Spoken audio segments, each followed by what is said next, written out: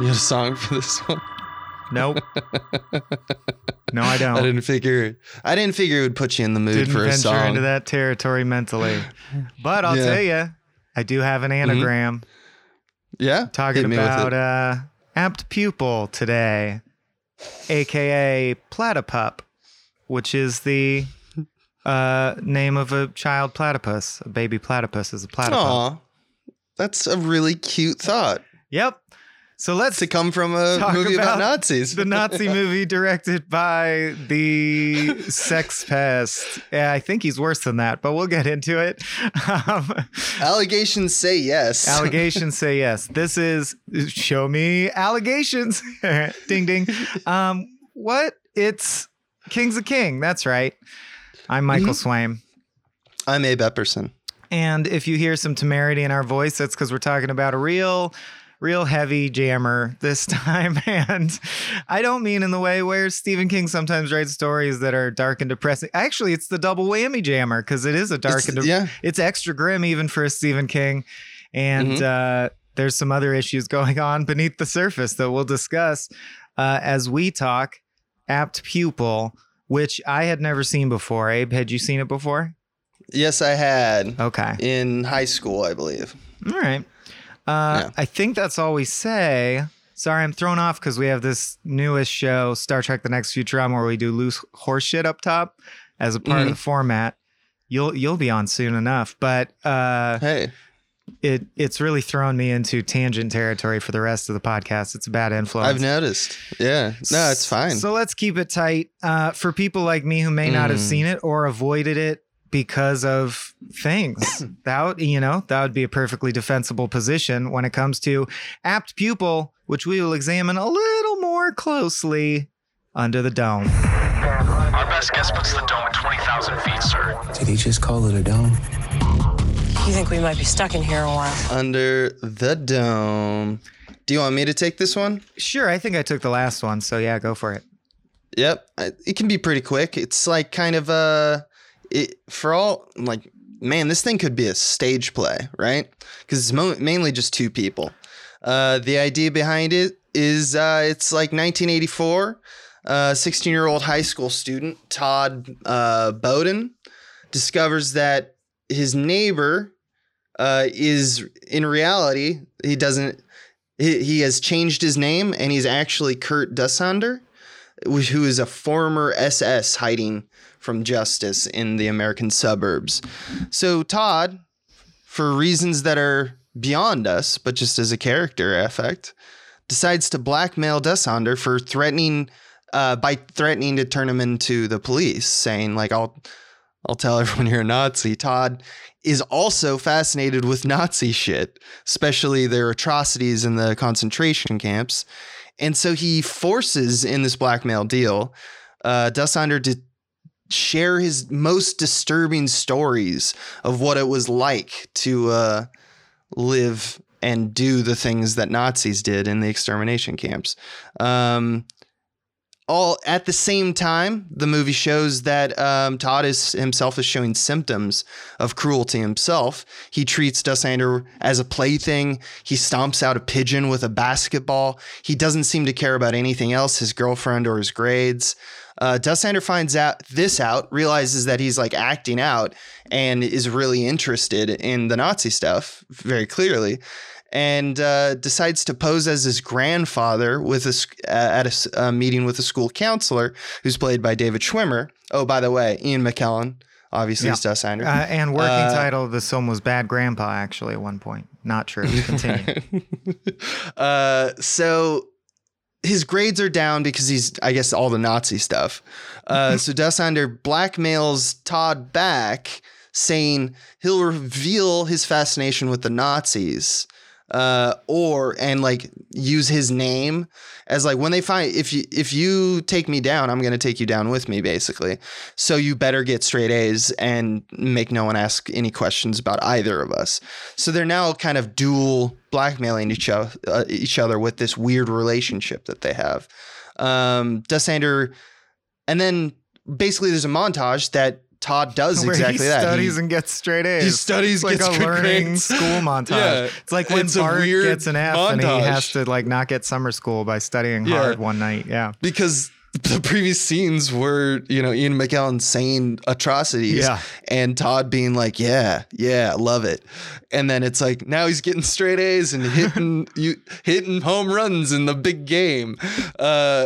So months kind of pass, and Dussander is approached by a homeless man who saw him in one of the previous versions of Todd and Dussander's relationship, which is he would make him dress up as an SS soldier.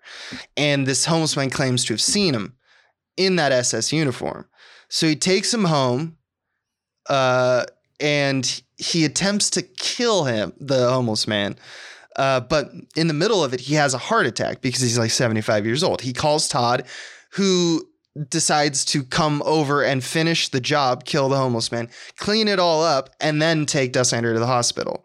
In the hospital, he's recognized by another patient who was in the concentration camps as the Nazi, and he wakes up to find the police standing over his bed. He's been caught.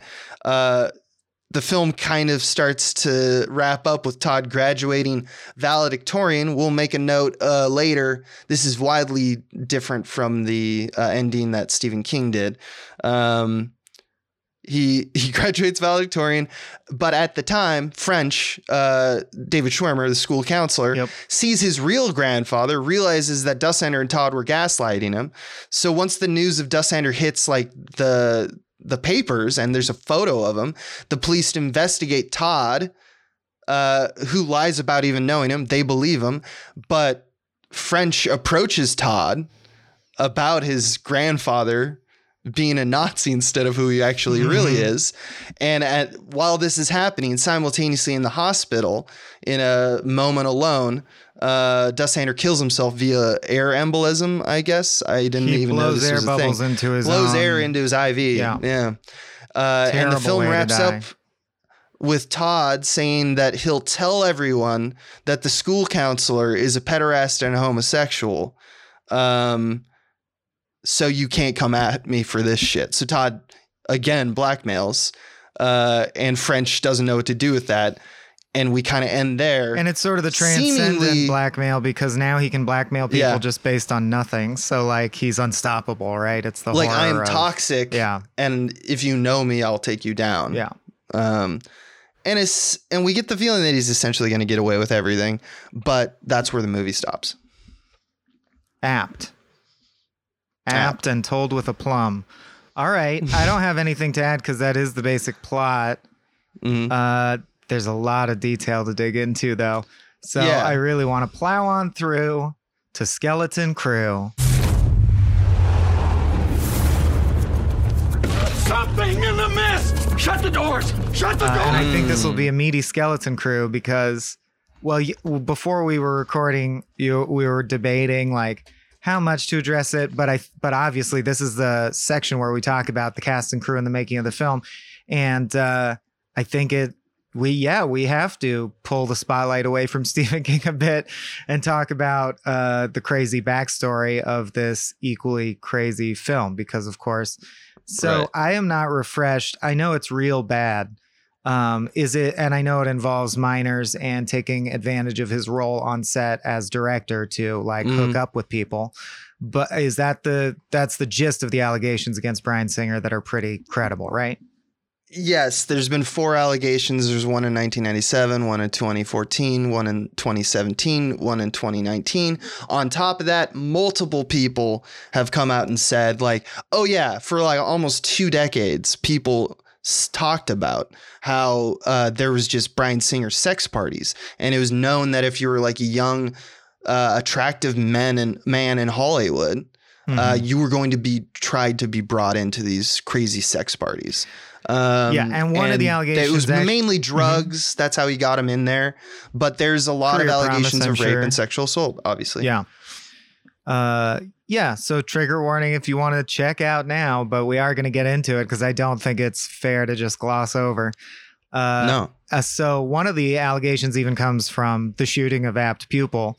So I'm quoting IMDb here, but I wanted to get the facts out there.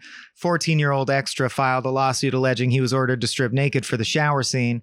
There's a scene where Josh Bowden is spacing out in the shower, obviously thinking about the connection to the showers the Nazis used. And it's just a gym shower scene, but in retrospect becomes so incredibly uncomfortable because you're like a guy who's sexually aggressive towards young men is directing this scene. And it's just like 14 to 17-year-old, like ripe young boys naked hanging out. And indeed, there two other boys, one 17 and one 16, made similar claims, saying that they didn't want to get naked. They didn't know they were going to be told to get naked. They were ordered to and sort of browbeaten into it and stuff like that. A sexual crimes task force that included local, state, and federal personnel investigated the incident. While some sources state that the civil case was dismissed due to insufficient evidence, others indicate it was settled out of court. So, yeah, highly credible. And have we gone into... Do you have a set answer on, do you separate the artist from the art or what have you? Like, do you still watch Usual Suspects? It's a very big question. Yeah. And this one is right on the line. This is actually a big one for me because I think that it's harder for me on this one because it's actually in the work. Like he's using the work as a methodology to be fucked up. And so because he's using his, like a lot of people argue that a lot of these, atrocities come out of the fact of the power dynamic. And I'd say that that's true. Like I would agree that that's probably true most of the time. And so, because they are powerful men. And I think that, it's hard to separate it on this one when he's doing it literally in the filmmaking. I will talk about that's what I want to get into. Yeah. I will talk about in this podcast, like things he did in order to make the film, because I don't think film stops for anybody. I believe that if they did something, I'm not going to laud it more or less. I'm not going to go out of my way and say, this guy's so great. Shame that he's a monster kind of thing. I don't think that's important. I think it should be a footnote that this film was filmed well, for example. I'm saving it for it, but I have a little rundown on that. Yeah. Right. Yeah. But that to me is like, that's the footnote. And I think it's important that history remembers that that's the footnote and that's how it's told. Yeah, the victims are definitely the big takeaway, obviously. And I have no problem talking about how Ian McKellen is, a treasure in this movie. Yeah. I have no problem whatsoever talking about David Schwimmer's role coming out of like Friends. Like this is a huge jump for him. Interesting stuff on that front. Ian McKellen playing a 75-year-old, speaking of anagrams, was 57 at the time. And then this creeped me out, but it does speak to the strength of his performance. Brad Renfro playing Josh Bowden is only 14 in this movie. Yeah. It's like a Matty Ross status. And he kills it. He might be the best part of this movie. Basically it's insane. A deadpan sociopath with occasional flashes of 0 to 10 rage. And it's only 2 speeds, but they're good for horror. He does it quite well. For a 14-year-old, it reminds me of like young Edward Norton in Primal Fear level. Sure. It's very effective. We'll talk about how I think how both actors are utilized and how it does make for a compelling watch. I will say that. Yeah. And actually, it's funny you mention it feels like a stage play. That singer actually said that's one of the main things that appealed to him and why he picked it. Because this is basically off the success of Usual Suspects. Singer could do whatever he wanted, and he wanted to do Apt Pupil. So that's interesting, especially when we get to the point where we're talking about what he did with Apt Pupil, because, spoiler alert, the third act kind of goes off the rails in a way where I think we have a powder on our hands, by which I mean a director who has a complex and highly problematic sexual identity. And it's actually leaking through into the work. Like they're debating those issues in the work. And I don't think we're the first people to draw this conclusion. There's a good bit from a critic about sadomasochism, homoeroticism, and homophobia in Apt Pupil that I want to sort of read out later. But I'll save it for it. But man, this movie, Bryan Singer really took it into his own hands and made it what he wanted it to be. along with Right. the screenwriter, of course. And it's a very fraught thing that I don't even know if he knows everything that he's like revealing in it, like in retrospect, you know, Yep. because it plays It's with crazy. people in power taking advantage of people sexually. Yeah. It's Yeah. very interesting. And I went through the same rabbit hole. Not as much in the short story is not the basis for that stuff. That's all added. Mhm. Okay. But continuing on Skeleton Crew, I also want to ask, did you think the score was as shitty as I thought the score was? I think this is one of my least favorite scores. The score is wasn't there was also a note or an interview with the That's person what I made the wanted to score. get I into forget because the it's name. so fucking funny. Yeah. Did you have that quote at hand? Yeah, Because I know the one you're talking about. It's basically about how he didn't know how to do It's it. John Ottman. Well, I just thought this score sucked, so I looked up, and then there's a thing. I like who scored it. I just want to know in case there's an interesting thing. And it's John Ottman, who's the film editor, and then doubled as music composer. And the quote is, I found it a challenge to create the proper score. Normally, an editor will score scenes with temporary music from CDs and so forth, and nothing I could find worked. The composer says he sought a mix between the scores of 2001: A Space Odyssey and the military-based comedy 1941, and to create a quote otherworldly pastiche. And I got to say, the film is well edited. But I feel like they just roped this person into doing double duty and they weren't intending to score the film or something, because it doesn't accomplish 2001's grandeur. It doesn't accomplish 1941's. No, of course not. It's not an otherworldly pastiche. It's just bad score, bad film score. I mean, it's not a visual movie, and I've long said that music and pictures were made. They were made to make love, you know, like they were designed together. So of course, 2001, we go like, this music slaps. Look at these visuals, because they played them simultaneously and they are totally cadent. Yeah, and they make both forms rise above their stature. That's crazy to me. This movie has no compelling visuals, so it feels like the music feels isolated and different. It doesn't feel as real as the rest of the film. It's a hard score. There's also part of the quote, or there's like another quote that he had, the composer, which I thought was interesting, which is that he talked about the reason why he chose that way is because he wanted to go a different route than like, okay, so like Ian McKellen's putting a cat in an oven, right? So you'd expect that there would be like a bum bum or like a string hit or something like that. He's trying to shuck the conventional, like just do the thing that like when something crazy happens or instantaneous impact of like violence occurs, this is how it sounds. I hate that. I think most filmmakers hate that. People who don't care about if it matters use that, and people who have no other answer use that. It feels lazy. It feels not right. So I do give it to this guy for trying and understanding that's a problem. But there's just been inspired choices in this realm, like The Virgin Suicides comes to mind, or like There Will Be Blood. True. And this is not.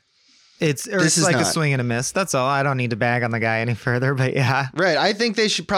I mean, he did do some of the good scoring, I thought, at the end, where it's like a lot of the, you know, German ballads and arias and such, like the operatic stuff. I thought that was like, okay, yeah, now you got a thing going. Death that feels kind of like King's. Like, you remember King's speech when he does the I like King's speech. People like to hate King's speech, but it's a tight little movie. Oh, that it is. It's a nice little. I'm using King's tight speech. too much, but that's all right. That's all right. So I guess I don't know. That's enough probably to talk about him. I just thought you're absolutely right. The score does suck, but I think he's got like a really big problem, and it's not out of like poor design. It's just like it's going for a different thing. And while we're on. I pull a lot of this section from Wikipedia/IMDb trivia. So while we're on factoids, I have a couple unrelated factoids. This is more of, I think it's become an unofficial segment to read the dumbest, worst IMDb trivia for each film on just kind of get it out of the way. Yeah, there's some good ones, man. Like the fact that they added this, you know, like that's not trivia. That's just a sentence you yammered into the void, and now it's there forever. Yeah, hit me with it. Ironically, Sir Ian McKellen would go on to play Magneto, a Jewish character who was persecuted during the Holocaust in Bryan Singer's X-Men. And you're like, that's not a factoid. It is a weird coincidence, but it's funny that it's almost like a cracked factoid. Or something that Soren would point out in After Hours. All right, two more. The film features a character named Monica, Jewish people, and David Schwimmer. Schwimmer is best known for playing Ross Geller in Friends, in which his character Ross is a Jewish person with a sister named Monica. Jesus Christ. It's not even like... The most interesting thing is the guy went from Friends to this. Like, right. That's the interesting fact. That's is like, that's weird. What a pivot. Monica's in this movie too. Last but not least, body count. 3, 2 humans, 1 bird. See, that's a king right there. I like that there's someone going through IMDb in every film doing body count, blank. Like, just doing the wiki feet thoroughness of deaths in film. Yeah. All right. The skeletons are toddling off to their bone beds. That's the sound of my skeletons. All right. What are we up next? What's up next, baby? The big one, I think. The big one. It. Bill, if you'll come with me, you'll float too. You'll float too. You'll float too. That's right. Where we unpack themes, talk about whatever we want, talk about actual scene work or filmmaking technique. It's really the highlight of most. It's just us riffing episodes on stuff that our minds pulled out of the movie as interesting, and they're usually what we find interesting is scene work, themes, and symbolism. Yeah. So the first thing I wanted to bring up was my little diatribe on. So everything we just discussed in mind, even to the degree that I'm on the fence, like, knowing what I know about Bryan Singer, then watching this movie and remembering, oh, it's Bryan Singer, that's right. And then watching the movie unfold, especially the third act, at the end I was like, should we have covered this? It's almost on that line. So the most responsible that I'm going to be is say that, we're upfront about the situation, and I think we have been. So with all that in mind, I say humbly, as a footnote that does not matter in the face of the trauma of the victims here, Singer is visually competent, and I'm just going to staple together some things that impress me where I'm like, yeah, with this combined with Usual Suspects, you can see why this artist was picked up by Hollywood and had a career, especially because they're not that outside the box, but I just find them effective. Like, obviously the opening, which really reminded me of The Squid and the Whale, if you've ever seen that. And this is actually a perfect example because The Squid and the Whale does this subtly and with grace. And I think Bryan Singer does good tropes, good techniques, but with not as much subtlety or grace. So Squid and the Whale starts on black and you just hear the dialogue. It's you and me versus mom and dad. And then you hard cut and it's a family playing tennis. But if you think back about it, you realize, because it's about a messy divorce, that the kid who said that matches up. That's the theme of the movie. It's you and me versus it's me and dad versus you and mom. Whatever. If I misspoke, apologies. But you get it. So in this one, it starts with the teacher saying to Brad Renfro, that concludes our week on the Holocaust, but we'll still never know, like, what could drive someone to do something like that. Maybe we'll never know. And then he erases the word Jews from the blackboard. And I'm like, I get it. It's pretty on the nose, but the visual symbolism is there. And you just said there was no visual symbolism. I caught 4 that I liked. So number 2, I'm going to go real quick. In the opening credits montage, superimposing it in such a way that it looks like the kid's head is in the textbook. And sometimes it looks like, because the panning involved, the kid's head melds with one of the Nazis' heads and then unmelds. Like, that's a pretty cool use of simple superposition, which is such a, 50% opacity between 2 shots is one of the most classic film techniques dating back so long. And people still use it in effective ways. Capra used it, back then, superimposing, especially in montage, because you're already fading. Doing it. Why not fade? Why not have continuity fades? Yeah. And just combining elements in meaningful ways if you interpolate the data. the moment he realizes that Dussander, he's on the bus and the next scene's at the school. The moment he realizes that Dussander is who he's looking for, pardon me, you can see it in his eyes, like it is the guy. At that moment, you hear the school bell ring non-diegetically from the coming scene, but it's literally like an alarm bell is going off in this character's head. That's probably my favorite maneuver that I picked up on. And then my favorite visual maneuver is when he's sort of at the peak of his emotional fuck, I'm fucked, like I'm in over my head. This is spinning out of control. He's riding his bike through a storm drain. They use this shot in the trailer. Abe, I know you know the one I'm talking about. He's riding through a storm drain and they do this dramatic up-angled shot at his face. And the harsh light on the storm drain's corrugated steel makes a series of striations behind him. And it almost gives this strobing effect of like the way that anime uses panels of abstraction background to make movement very dynamic. Correct. Like the background just becomes a blur that represents motion in a really cool way. It's visually really punchy. Yes. And I'm going to diffuse all this by also saying that Bryan Singer does some of the worst, most ham-fisted things I've ever seen. For example, this movie literally ends with a Nazi who got away with murder making a swish on the basketball court. Like it's... I'm sorry, but I laughed out loud. Like, dude, to think of people sitting around going, "How should we show that he's triumphant?" I don't know. Why does he make like a sick 3-pointer, dude? Yeah, dude. He just. It's literally like, why doesn't he surf away and put sunglasses on? Like, I don't know. Why doesn't he skateboard up a half pipe? He's about to drop 40 on the Celtics, dude. Wow. You know, usually. That was very good visual analysis. Very good. Except for the belch in the middle, but thank you. No. You hit all the right points, man. That's absolutely right. He does do that, all that stuff. And he did. They're not reinventing the wheel. They work. No. He's still a piece of shit. I also agree with a lot of the like above standard because especially if you watch movies now, I don't know if everyone listening to Obvious been to movies recently. They don't care about this kind of stuff.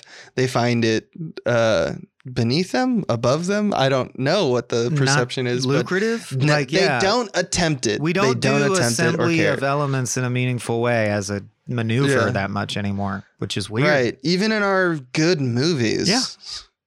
Like even in our solid movies that are made by like, oh wow, this guy's really good at making, like it's definitely not in any of the blockbusters, and it used to be. Indiana Jones has it.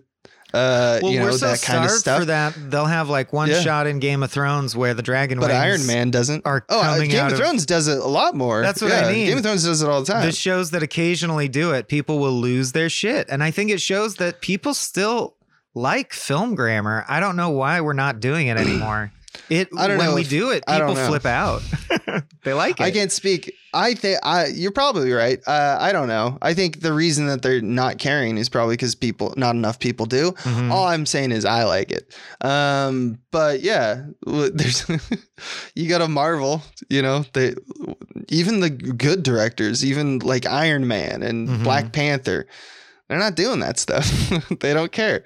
But that's a random soapbox. My point is also on like the double-edged sword that you brought up. I agree that it's not a very subtle film. And Ebert was smart to point this out when it came out because he basically argued that it was like, yeah, it gleans the surface of a huge philosophical concept or multiple concepts. And it exists in that space that is, you know, typically brave and a place we all value when art goes there, but it doesn't really investigate it. So that makes things to feel one-dimensional, like Ian McKellen's character, which is something that Ian McKellen himself voiced. He was like, I am just the personification of evil. And that's kind of like usually in these films that are really thinking about how the mechanization of the arguments, you have this tete-a-tete between two forms of cruelty, which is what Stephen King was doing and what, you know, the film is doing. Usually you don't want those things to be one-dimensional. Usually that's where this stuff is. So I feel like we can talk about the setup that Stephen King was going Well, for. especially And in I a don't- story where the core theme is like sins that can never be forgiven, the past doesn't let you go, evil that persists and is revisited upon you. Like, yeah, it's interesting that the evil I is think very the perfect one-dimensional. word. McKellen's. I think the perfect word is cruelty. I think this Yeah. is a movie about cruelty. Yeah, there's like Hard Candy comes to mind, Killing of a Sacred Deer comes to mind. Because as you mentioned or you alluded to cheekily, I like it when you do that. You're like, we don't know why Todd Bowden is a fucked up Nazi kid. He didn't have YouTube at this time, so I don't know what exactly radicalized him, but he just feels an affinity for like the Holocaust in a morbid way.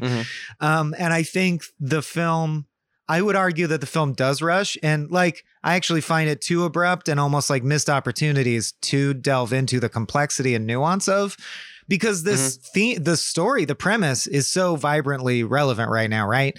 If you updated it and had like a kid getting radicalized on YouTube and finds out there's a Nazi in his town and he, you know, starts getting into that shit, it would almost feel more justified. This movie doesn't make an attempt to justify.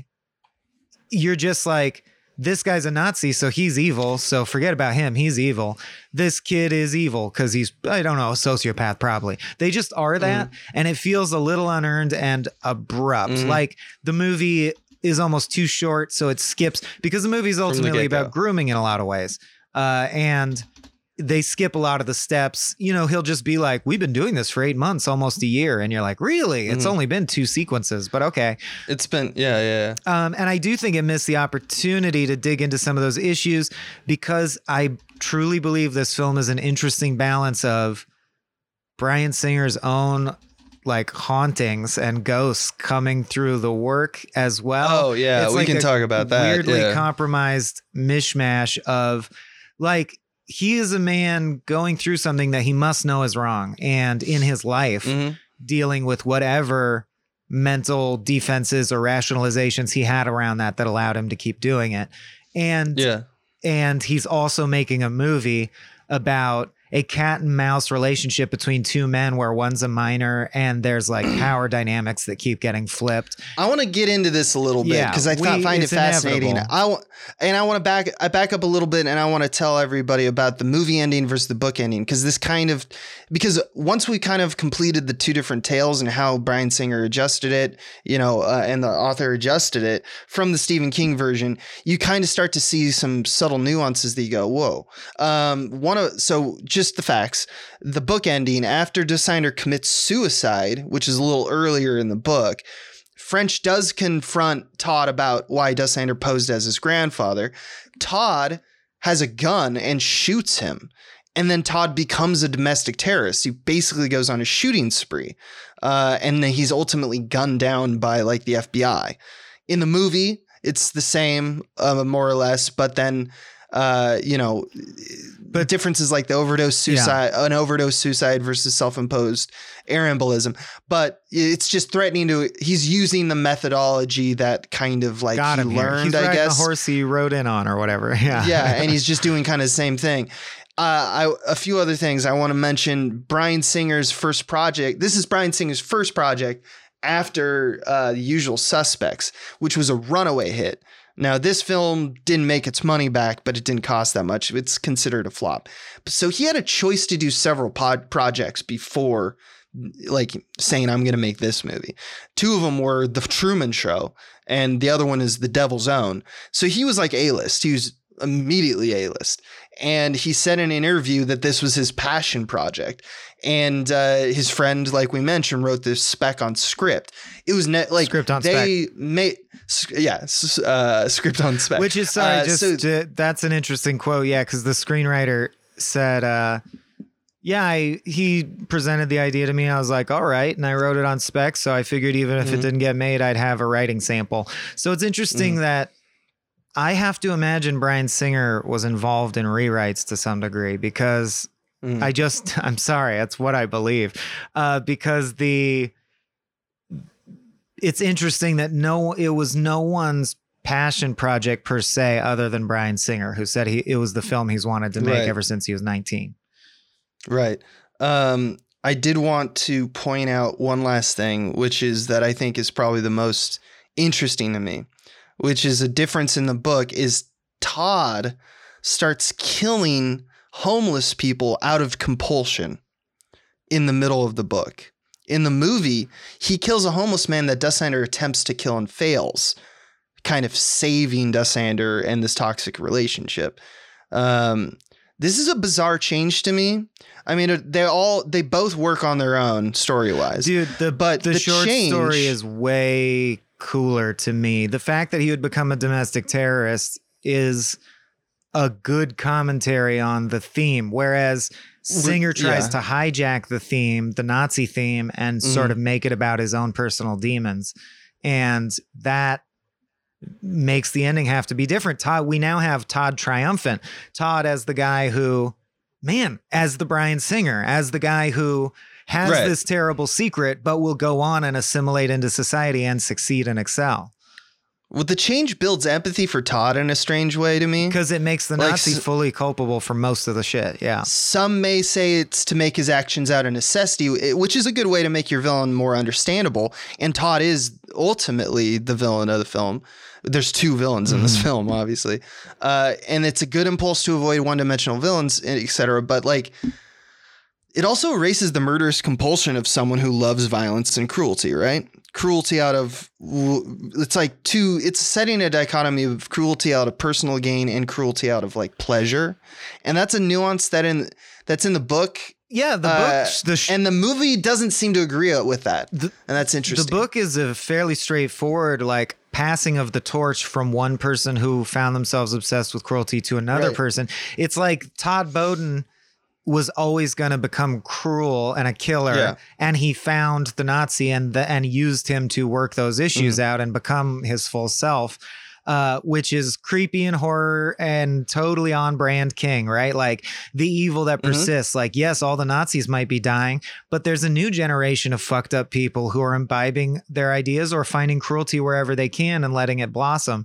That's a really urgent message that's totally true and on brand. And now let's talk about Act 3 of this movie, which is in case I wanted to make a quick case in case people think you're just projecting, or you're saying like, because Bryan Singer turned out to be a rapist, we now are projecting this onto it. Here's my argument that this actually is in the film. And Abe, hopefully you can talk to like the choreography, the staging, and the camera and the lensing and shit, because I think that's part of it too. But I'm a words guy, so I just noticed the following resonant lines.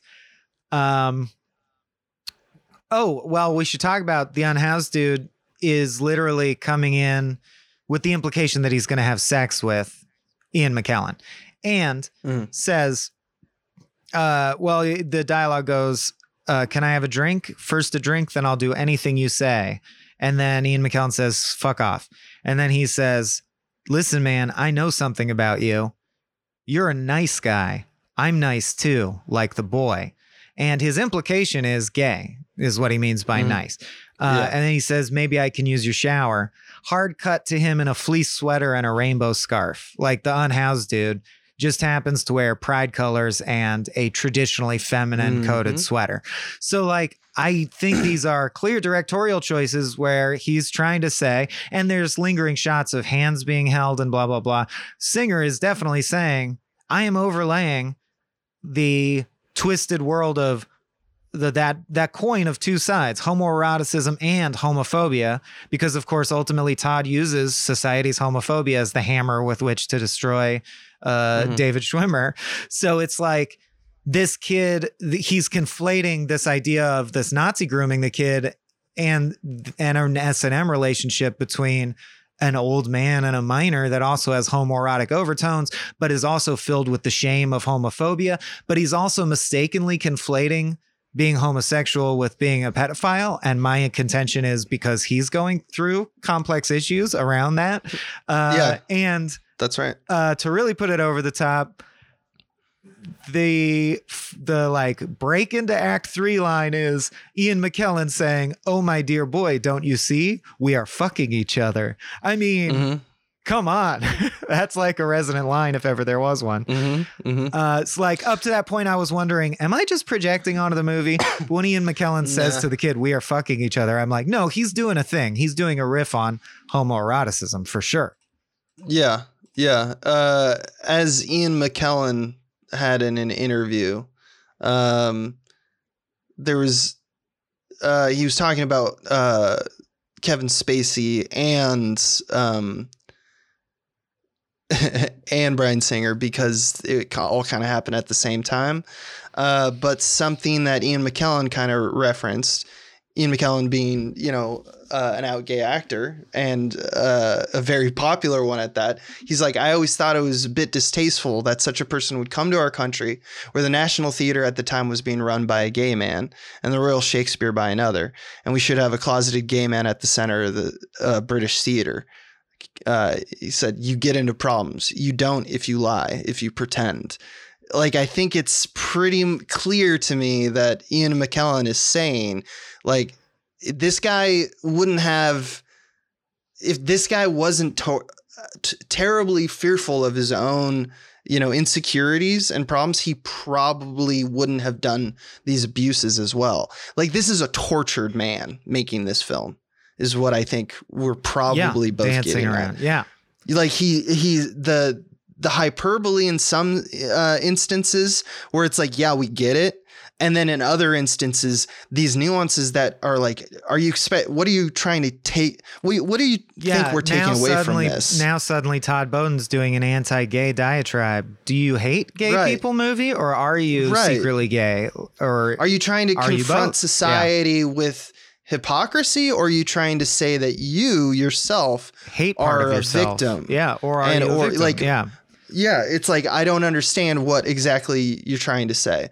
And the fact that, yeah, as you said, he uses like the, you know, French, he says, I'm going to expose you French gay, publicly for being your life. A homosexual and a pederast. Yeah. It's like, whoa, hold on. Like, that one is vastly different than the other. And I think that it's a strange thing that Bryan Singer seems to equate the two time and time again. Right. Because I think he's dealing with, I mean, I can't say, I'm not a psychologist, but it is written all over this movie that he's clearly, he's signifying them both together. He hates that society hates it, but he also seems to agree with society that it is corrupt somehow. He doesn't, and that's that one-dimensional aspect. He refuses to move it out into the two-dimensional space. That he's trying to force it all into a lens of like a mainstream horror film that he thinks America will go for, because he's a career guy. Like, he's not an auteur type director. He wants to make blockbusters and shit. So imagine, man, it reminds me of and I know these are allegations that are a little less founded, but personally, I'm on the side of believing they're credible. The Pete Townsend from The Who stuff. I swear to God, if you listen to the song Behind Blue Eyes, I probably have mentioned this before on the podcast. Yeah. I think it's the same thing. It's a song written by a tortured dude who's going through his own toxic sexuality and like doesn't know what to do with it. Listen to that. Don't watch this. I guess don't even listen to that. I don't know. I definitely don't recommend people watch this, but I think it's worth it to listen to us talk about it, because we can just tell you all the shit you would have gleaned and you don't have to dig into it. It is sad because Ian McKellen said, it seems like he understands both. He said that he was attracted to the part because it's so meaty and various. Like, he gets to inhabit a bunch of different emotional states. You can see how it's a juicy part. But he also says, my character is very one-dimensional. I'm just evil or whatever. Yeah, exactly. And he didn't like it. He thought he was like, oh, Bryan Singer, he's like fantastic director. Usual Suspects was great. Yeah. And Bryan Singer looked at Ian McKellen and is like, oh, I saw you in another movie. You were great. Everyone wants to work with each other. Everyone's very good at their job. And then when they go on this topic, which they all are pretty well versed into, you know, some aspects of the idiosyncrasies, nothing came out of it. That's what I think Ebert was on point, is that he's like, you just didn't go into you were surface level all the way, because the second that we started asking what would questions be your of stance? like, what's your stance then? Right. It would be problematic for you to go He through would be that like, I in an don't honest know way. what it is. Yeah. I don't think he had an answer. Maybe he has now. I don't know. But the film doesn't. The film has this ending that basically says that like there's some weird like violence or cruelty begets cruelty. But that is immediately undermined by the fact that Todd is cruel from the beginning. He's broken from the get-go and is just spiraling through the movie. And yet, yeah, that's another way in which it's messy. The characters are one-dimensional, but what does vary is their dynamic, who's on top, so to speak. And it starts as a terrifying fight for power because they want to destroy each other, and progresses to, it almost seems like kind of a soft S&M relationship where they both get off on being alternately subservient and dominant. Now, That's let's true. say explicitly, there's no gay sex in the movie. In fact, the only like surface level thing is Todd being homophobic. So it's like we say, it's like a haunting, tortured mishmash of non-statements around a topic that the director's clearly going through but can't talk about too much. And it's fascinating from that point of view. There's more backing that up, quoting that critic. Let me get his name just so I can give credit. Dennis Mahoney, who did an essay called The Frames of Evil, The Holocaust as Horror in American Film, touches on part of this, or touches on Apt Pupil in part, and talks about something that I didn't notice at first and now totally in retrospect notice, which is that the film also uses lensing, lighting, and staging to fetishize Todd's body, which is totally true. Oh yeah, we get over the top shots. We get several shower scenes. Over the top shots of his armpit, nipples, stuff like that, which I was just like, genuinely like 14-year-old high school boys are shirtless a lot. I didn't think much of it, but thinking of it through this lens, I'm like, oh yeah, they're treating his body like we often treat the female body. Right. Yeah, and- there's a gaze. Yeah. And it's weird. I guess that's all I got. You got, were there any horror parts that worked on you? Cause for me, just the beating of the unhoused dude was genuinely upsetting. That got me. Well, yeah, the cat was pretty intense. Oh, because putting the cat they in the went oven really is fucking far, and intense. you see the cat's paws like touch flame, and obviously I'm pretty sure like I could see the It's a puppet. wire, Yeah. like the I didn't literally see wires, but I in terms of the metaphor, I could feel like I saw the wires in that, like the hands didn't. It was look a real cat enough. when he grabbed it. Then they cut to But close-ups of yeah, paws. they did some clever cutting, Yeah. which very effective because that affected me. Especially because it was short-haired tabby, and that's the my other thing favorite that cat. it affected me was it got at the fact that Dussander was just like Todd, whereas up to that point you think he might mean it when he's saying like, I was just following orders, it was just something you had to Right. do to survive. No, this is the point he where you're puts like, things in ovens. no, he was It's into pretty it. on the nose. He was into it, and he's still into it, and he would do it again if he could. Yeah. Right. Yeah. Surprisingly, I want to talk a little bit about the horror, or like kind of like the horror beneath the horror Like beneath the the horror, premise. like what we typically talk about, like in Shining, for example. Mhm. And this is very akin in the catalog of King.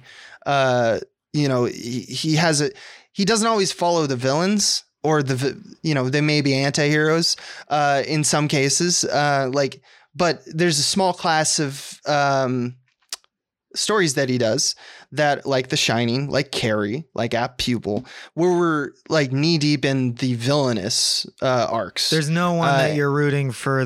Maybe they'll survive. It's not about that at all. Yeah. Right. And typically, and I want to keep going back to, which is like one of our first, I think probably our first episode, The Shining. And once again, kind of this strange dichotomy of King that seems to change or be in flux throughout his career. Now, if King were listening to this, he'd probably have many disagreements with what I'm about to say, but it's just because when I get down to it, I'm a Kubrick guy on this one point. I think it's very interesting that when you look at the movie and you look at the book, and the differences between them, that Singer and King did agree with the like impression of the character of Todd. Like the source material is very clearly that Todd is broken from the get-go, right? Nothing made him cruel. He just was cruel. And I want to juxtapose this with like the true horror of like, like what King's going for is, remember his disagreement with Kubrick. Once again, we've talked about it multiple times about Jack Torrance. King believed that Torrance was inherently a good guy who's bent one way and then another by like various cosmic forces of evil. And Kubrick wanted to say, no, I don't like that convention. And because it's too moralistically conventional. So I'm going to make Torrance a psychopath. And he thought that the horror of humanity was much more compelling.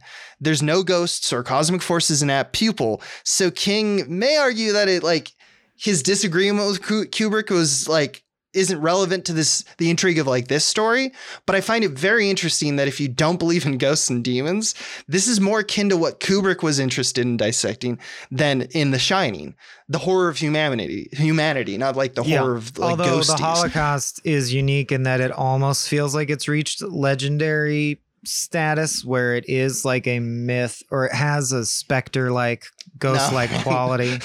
You heard it here. No, stop. No, I meant of mythic proportion. The Holocaust was real, unfortunately. Very, very real.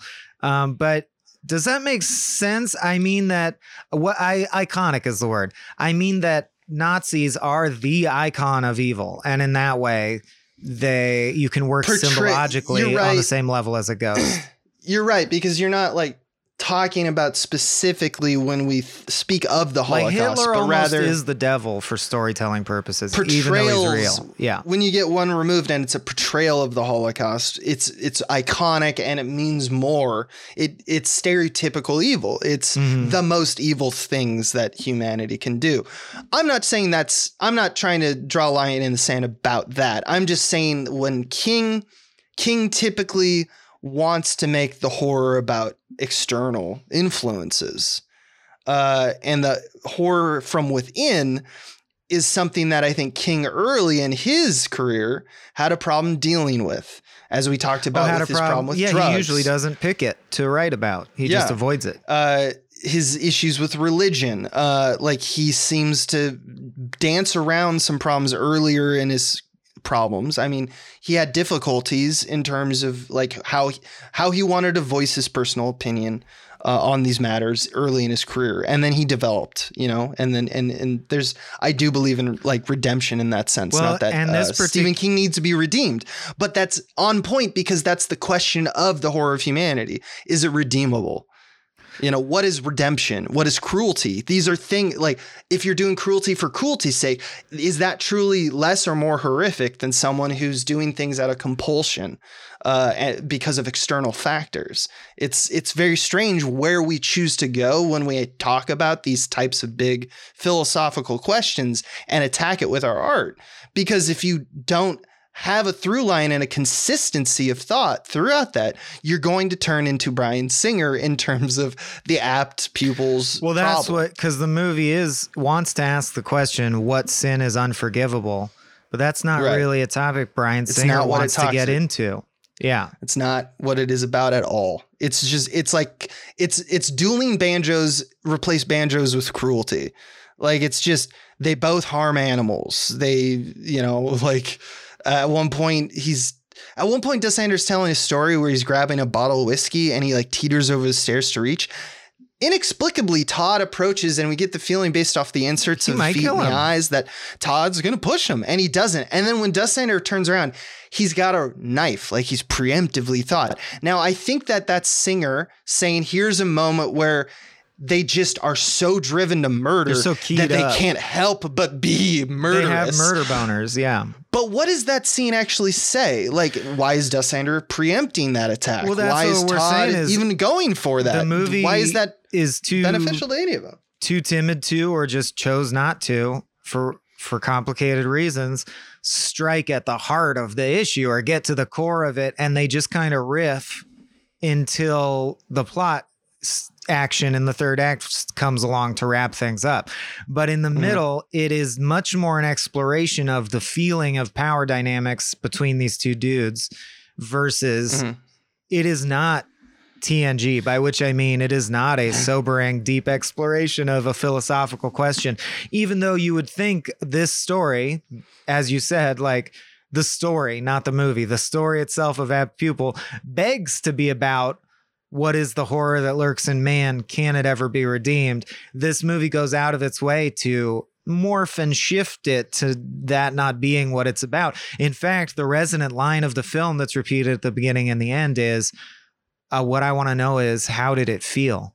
And yes, that is so interesting that the movie literally enshrines what is the like, don't be interested in, was it worth it? Like the line isn't, was it worth it? Or can I ever be forgiven? No, it's not something like on point philosophically. It's still, we're just stuck with Todd's surface level sensation obsession of like, what did it feel like? What does it feel like to kill someone? And if you take the allegorical answer, what does it feel like to be sexually involved with an older dude?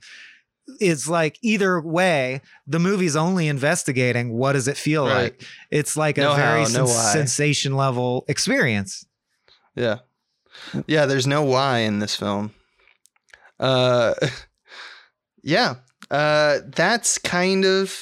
That's my critique of the movie. You started with saying things that you liked about the movie, and I guess I'll kind of end there. Okay. I do think that if you're directorially looking for interesting aspects of this movie, and if you've already seen it, again, I wouldn't go out and buy this movie personally. I don't think it needs to be bought. Directorially, I do think that there's something that Singer does, which I did like the claustrophobic close-ups that he chose to cover the larger percentage of this film relative to other films. It makes the acting sing more because you're seeing the faces in the big screen. So it makes it more intense because that's what they're emoting. Singer's agenda, it makes the actors be physically really, really close and intimate really a lot close of the time. And powerful. Yeah. It makes you feel uncomfortable because you feel a little. It's not just there's a difference between zoomed in and physically close. And Singer does both. Mm-hmm. And by doing both, he's really amping up that uncanny feeling that you get from being too close and having someone loom over you. I think this editing is especially strong in this movie, actually. Yeah, I agree. At least in the scene work. The montages leave a lot to be desired, but I think it's because the montages are silly. There are altogether too many montages of him learning in this. It's ridiculous. Like the opening credits are, he's learning about Nazi stuff at the library. Yeah. Then later it's like, now he's learning about the real hardcore Nazi stuff from the secret library. Right. Then there's another montage where you're like, now he was so focused on Nazi stuff, he's got to bring his grades up. So here he is again studying. He swishes the basketball. He hits the home run. He kisses the ladies. The editing is good though. Like in scene work, I wanted to point out specifically something you and I always talk about when we're doing our own stuff, which is movie cuts reactions very smartly, especially how it covers Todd when he listens to like Dustlander talk about all of these atrocities. It's like he's on. That's why I think like. What's his name? Brad Renfro is like kind of steals the movie from Ian McKellen because we cut to his reactions of like, and it's these kind of nuanced little ticks that he also has when he like is like, oh, I realize now that you're starting to feel like you have power over me because like Ian McKellen's character likes to play with him and say like, you want to know that, or you're silly little boy or something like that in this mentor relationship. And Todd hates that. Todd wants to all power all the time. So he's irked by anything that, throws in the face of he is king. That stuff is really subtle and really well done by both actors. Mm-hmm. And you kind of get it. I want to talk. King tropes. We've started to talk a few times about things that come up in other King films. Now that we've gotten like 15 of these under our belts. Since we're talking King, I also just want to put a mile marker in and say, like, I think this book was a real transition point where King did intentionally diversify his subject matter, because this short story is in the book Four Seasons, or The Seasons, I forget, but you could look it up easily. It's by Stephen Goddamn King. And it's a book of 4 short stories themed after the seasons. And from that book, we get Shawshank Redemption, Stand By Me, and Apt Pupil. So none of which involve the supernatural, obviously. Stand By Me? No, yeah, none of which involve the supernatural. So I think he was trying hard to prove, yeah, I'm a real boy. I write dramas. Yeah, maybe. And he pulled it off. You think he just doubled down? That's 3 good stories. Yeah, he got back to his roots. He's had periods. He's been around so long. He's had periods. His pendulum has swung back and forth multiple times. Early Cujos, like we're talking Pet Sematary. Then there was a period where he swung hard back to, I want to write trashy Richard Bachman books just that are fun, and he did that. Like there was a re-renaissance of Richard Bachman books like Desperation and The Regulators, shit like that. And we haven't even gotten to like the Dark Tower phase. Oh my God, we'll have to watch that movie someday. I haven't seen it because I don't want to feel that pain. Maybe we'll watch it next. King tropes that he brings up that are people who are, King heads are going to notice. Again, takes place in the suburbs. Kingsman. Classic Americana. The other outsider is a big representation in this, especially when they're hidden in plain sight. So that's kind of a double for you. Both tropes used by King a lot. And the mentor relationship, like the Jack Torrance, or not Jack Torrance, like the relationships we get in The Shining. Halloran. In Carrie. Yeah, Halloran. And then later in Dr. Sleep with, Danny himself and Abra, sorry. So yeah, there's a lot of generic King going on. I shouldn't say generic. I just like typical King, which ain't bad. They're just things that if you're looking for that kind of literature examination, that's what we got going on in here. I'm sure there's more, but I didn't really see any. I think it just occurs to me, the concisest example in a nutshell of the movie's potential and hollowness is the scene we haven't talked about, which I'm going to guess Singer added, but I'm not positive. It's like a C-plot runner where this beautiful young woman keeps throwing herself at Todd, and he's just not interested in girls. And she eventually goes, and he can't get it up. And she eventually shames goes, him for it. "Or are you gay?" and laughs at him. Uh-huh. And I feel like in other hands, that is a setup to explore the fact that, well, what if he is gay? Gays were also oppressed by the Nazis. So how does he reconcile that? Right. But it doesn't go there at all. The implication is just, no, maybe he's just so focused on Nazi stuff that he can't get it up. I don't know. Like the movie just is afraid to go all the way with it or explore those issues. And instead they fill that with a scene where Ian McKellen, this is one of the worst maneuvers in the film, I think. Ian McKellen tells a story that is like a season 2 recap of the movie. He goes like, let's suppose a young boy blackmailed an old man. And you're like, okay, yeah, we know the premise. And then he's like, and let's suppose that old man felt threatened by this. And he tells the story for so goddamn long. Yeah. Yeah. He does stuff slow, though. He has a heart attack for like an hour and a half. Does several things while he has a heart attack. The last note I have is that I think it's hauntingly appropriate that it ends with him giving a valedictorian speech in which he explicitly says Icarus. Do you know the story of Icarus? This guy Icarus thought everything would go great for him, and so he took his dad's wings out for a joyride. Well, this is our time. We're Icarus now. This is our time in the sun. Thank you very much. End of speech. He completely missed the point of Icarus. I know that's got to be intentional. There's no but reference to the fact that, then Icarus took a fall. Do you not know the lesson of the thing? But that's the whole thing. It's like no one teaches the myth of Icarus, without including that his wings burned. Like that's so stupid. That's the point of Icarus. So 2 questions. One, what does the movie think? Does that imply Brad Renfro is about to take a fall? No, because he doesn't. Yeah. That's what's weird. Yeah, I don't know what the movie means by that. Well, like, is it because it seems obvious. It's breaking my brain because it seems obvious that like Todd's mentioning it because you're supposed to, us as the audience are supposed to go, oh, he missed the point of that story. Mm-hmm. Classic, very, very intelligent, like murderer. But then then it turns out, no, we end with Todd triumphant. So he really is. He's the Icarus that never sank, or like he's the Icarus that won. Yeah. And yet it really resonates with the idea of Bryan Singer knowing deep down, I can't keep this up forever. Someday some shit's going to come back at me. Right. It's just pushing. It's insane to me how much telling on yourself. Talk about it. Yeah.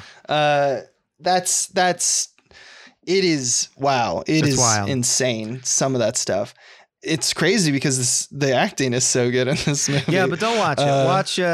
Don't watch it. We need to talk about Kevin instead. Or First there's Reformed. Plenty other. Yeah. Killing of a Sacred Deer, Hard Candy. They're all in the same ballpark. Pink Triangle. It's about that's a good one. World War II. If you're sticking with Holocaust stuff, watch. Yeah. I mean, Schindler's List is good. Should we get into our last section? Yeah, let's get in the last section. The Stand. Time to make your stand. Here we go. Your Honor, may I this take is the just stand? where we kind of rank them because I guess we're narcissists. We rank them and thank them. Thank you, Daddy King. Thank you, Daddy. I just want to say that I am doing this. This is solely based on my interaction with the piece of art itself. And people will probably come back at me and say, but Michael, you rated Green Mile very lowly because you found it so offensive. I found the actual content of the film itself offensive texturally to me. Mm-hmm. So I am discounting who is involved just for the purposes of The Stand. I'm just ranking them as artifacts of film. Mm. And I find that I am, as always, consistent and correct. Okay. But wait, do I want to rank it down? Because now, while we're talking about the aspect that it really is, it's confused about its own message. I think it is confused about its own message. At one spot, You're gonna drop because the movie I had it above is at least coherent. Its third act is coherent. Okay, I'm satisfied with my ranking. It depends. Like we said last time, you gain from art whatever you want. Yeah, right. You do you. If you're interested in colors and that's all you want, the most colorful film might be your favorite film, and that's cool. So this is the Abe scale. It's not, it's just what I got from it. Yep. There's a bunch of reasons why I put Green Mile higher than you. And I also feel that putting it very low is very valid for all the reasons that you said. All right, let's do it. We starting at the top or the bottom? Let's start with the top. I love the top. Tippy top, The Shining. Shining, baby. Number 1. Undefeated. Number 1 with an axe to the back. Number 2, Dr. Sleep for me. And that's Stand By Me for me. I really stand by Dr. Sleep as number 2. That's fine. Number 3, Stand By Me, though. But I go Misery here because I'm so sad that we've disagreed. And then because I hear that makes me sad, and my number 4 is Misery. See, but because now the joke's getting tired, I go Dr. Sleep. And the loop is closed. So the misery abates and drifts away like number 5, The Mist. Oh, you're also Mist. Yeah. Yeah, that's why. We're now in the Mist phase of our relationship. Feel weird saying it. Number 6, Apt Pupil. Number 6, I'm going to put Running Man over Apt Pupil. As we know, people who listen to Frame Rate know, I don't have a soft spot for cheesy action. So Running Man sank a little low for me. Mm-hmm. I just think it's seminal, and a lot of people love Running Man. I just think Apt Pupil is more competently put together than the films beneath it, but I am not endorsing it. Number 7 for me is Christine, evil car movie.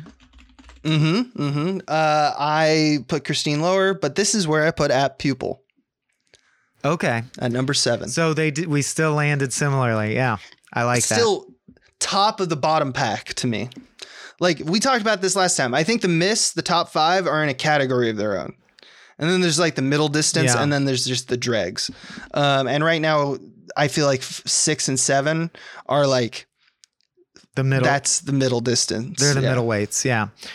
So number 8 for me is Running Man. Number 8 for me is Green Mile. That's gonna be one of the major discrepancies till the end of the series. Number 9, Thinner. Christine for me. Yeah, I liked the evil car movie more than you. Okay. Number 10, Dead Zone. Number 10 is 1990's It for Abe. For me, that's a little lower. Number 11 is It for me. See this, and I switched it up because I thought the Dead Zone was a good 11. Okay. You put Thinner real low, didn't you? Number 12 for me is Dreamcatcher. Number 12 for me is Thinner. There you go. Thinner sucks. Thinner's not good. Dreamcatcher also sucks, but I actually am glad it's not on the very bottom, because the more I think about how silly it is, the more I'm like, Dreamcatcher's like a pathetic friend that tried. You're like, good try, right. Dreamcatcher. So for me, 13 is Green Mile. 13 for me is 1979's Salem's Lot. Yeah, I really hate Green Mile. You can listen to that episode if you want to find out why. I got a real bug up my butt. For me, number 14 is Maximum Overdrive, the cocaine-fueled Stephen King-directed monstrosity. And for me, it's Dreamcatcher, baby. And then for me, the worst of the worst, because it's the ultimate sin. It's just wall-to-wall boring, did not need to be made. Salem's Lot. Fucking hate it, dude. It's so funny to me because I just can't see this. This is my favorite part of the list every time because you hated it so much, and it's valid. I put it at 13, but like everything that you say, Maximum Overdrive, which is my 15 and will forever be the bottom of the list. It's more so. It's like The Room, and it doesn't even have the charm of The Room. I don't even understand. It's the worst movie. Maximum Overdrive is pretty boring too. It's so bad. Salem's Lot tries stuff. It has characters, you know? No, in Salem's Lot, they say, what'll happen when we meet the vampire guy? And they say, I don't know, I'll shoot him. And I don't want to get into it. Then later they shoot him and he dies. Like Salem's Lot is just a married couple who've been together for 45 years, giving each other birthday hand jobs as quickly as possible, getting it over with. It's run of the mill, man. Yeah, that's fine. That's fine. We agree to disagree. That's our take. I would say we still have striking same brain. We do. Yeah, we do. This is 15. Brackets, that's a lot of variables going on too. Right. And we never really decided. This would be a lot more consistent if we were like, we are only going to evaluate it on its ability to recreate King's novel, or if we were to give a criterion that was actually we're doing it as filmed, and it's also personal. It's explicitly just, how our taste. Yeah. Yeah. And we just knew that we're usually pretty similar. So, and I find that's bearing out. Yeah. Yeah, that's our stand. That's our hill we're going to die on, I guess. Yeah, we should figure out what we're doing next time, though. What was the one that you mentioned? I could totally do Dark Tower. It's a new one. We've been kind of doing the older ones, you know, the 90s and the 80s. We've been in for a bit. I can go to a recent film. 2017's The Dark Tower. 2017's Dark Tower. Starring Idris Elba, Matthew McConaughey, Claudia Kim, Fran Kranz, Abby Lee, and Tom Taylor. The very same. Yeah. The very same that I'm sure a lot of people forgot because it's not memorable. So that's a little taste for, I guess, just how the zeitgeist reflects on that movie. We've already covered next time, The Mist, which opens with the main character painting Roland Deschain from Dark Tower. So he has appeared in the series technically. God, I can't wait. I can. I heard it's really, really bad. Yeah, it's not going to be great. Okay. We'll do a good one after this. I would like that. Let's do a really good one after Dark Tower. Yeah. But next time, smart. Dark Tower. King's a king. We're out. This has been a Small Beans endeavor. We're a bunch of pals who make podcasts, sketches, music, web series, and movies. The Beans always have new ideas percolating, so make sure to check us out at patreon.com/smallbeans. That's patreon.com/smallbeans, where you can browse all of our current and past content, see what we've got planned in the future, and learn how your support can help the small beans grow into huge, giant monster beans. If you enjoyed this content module, please like, rate, subscribe, or tell a friend about us. We love you.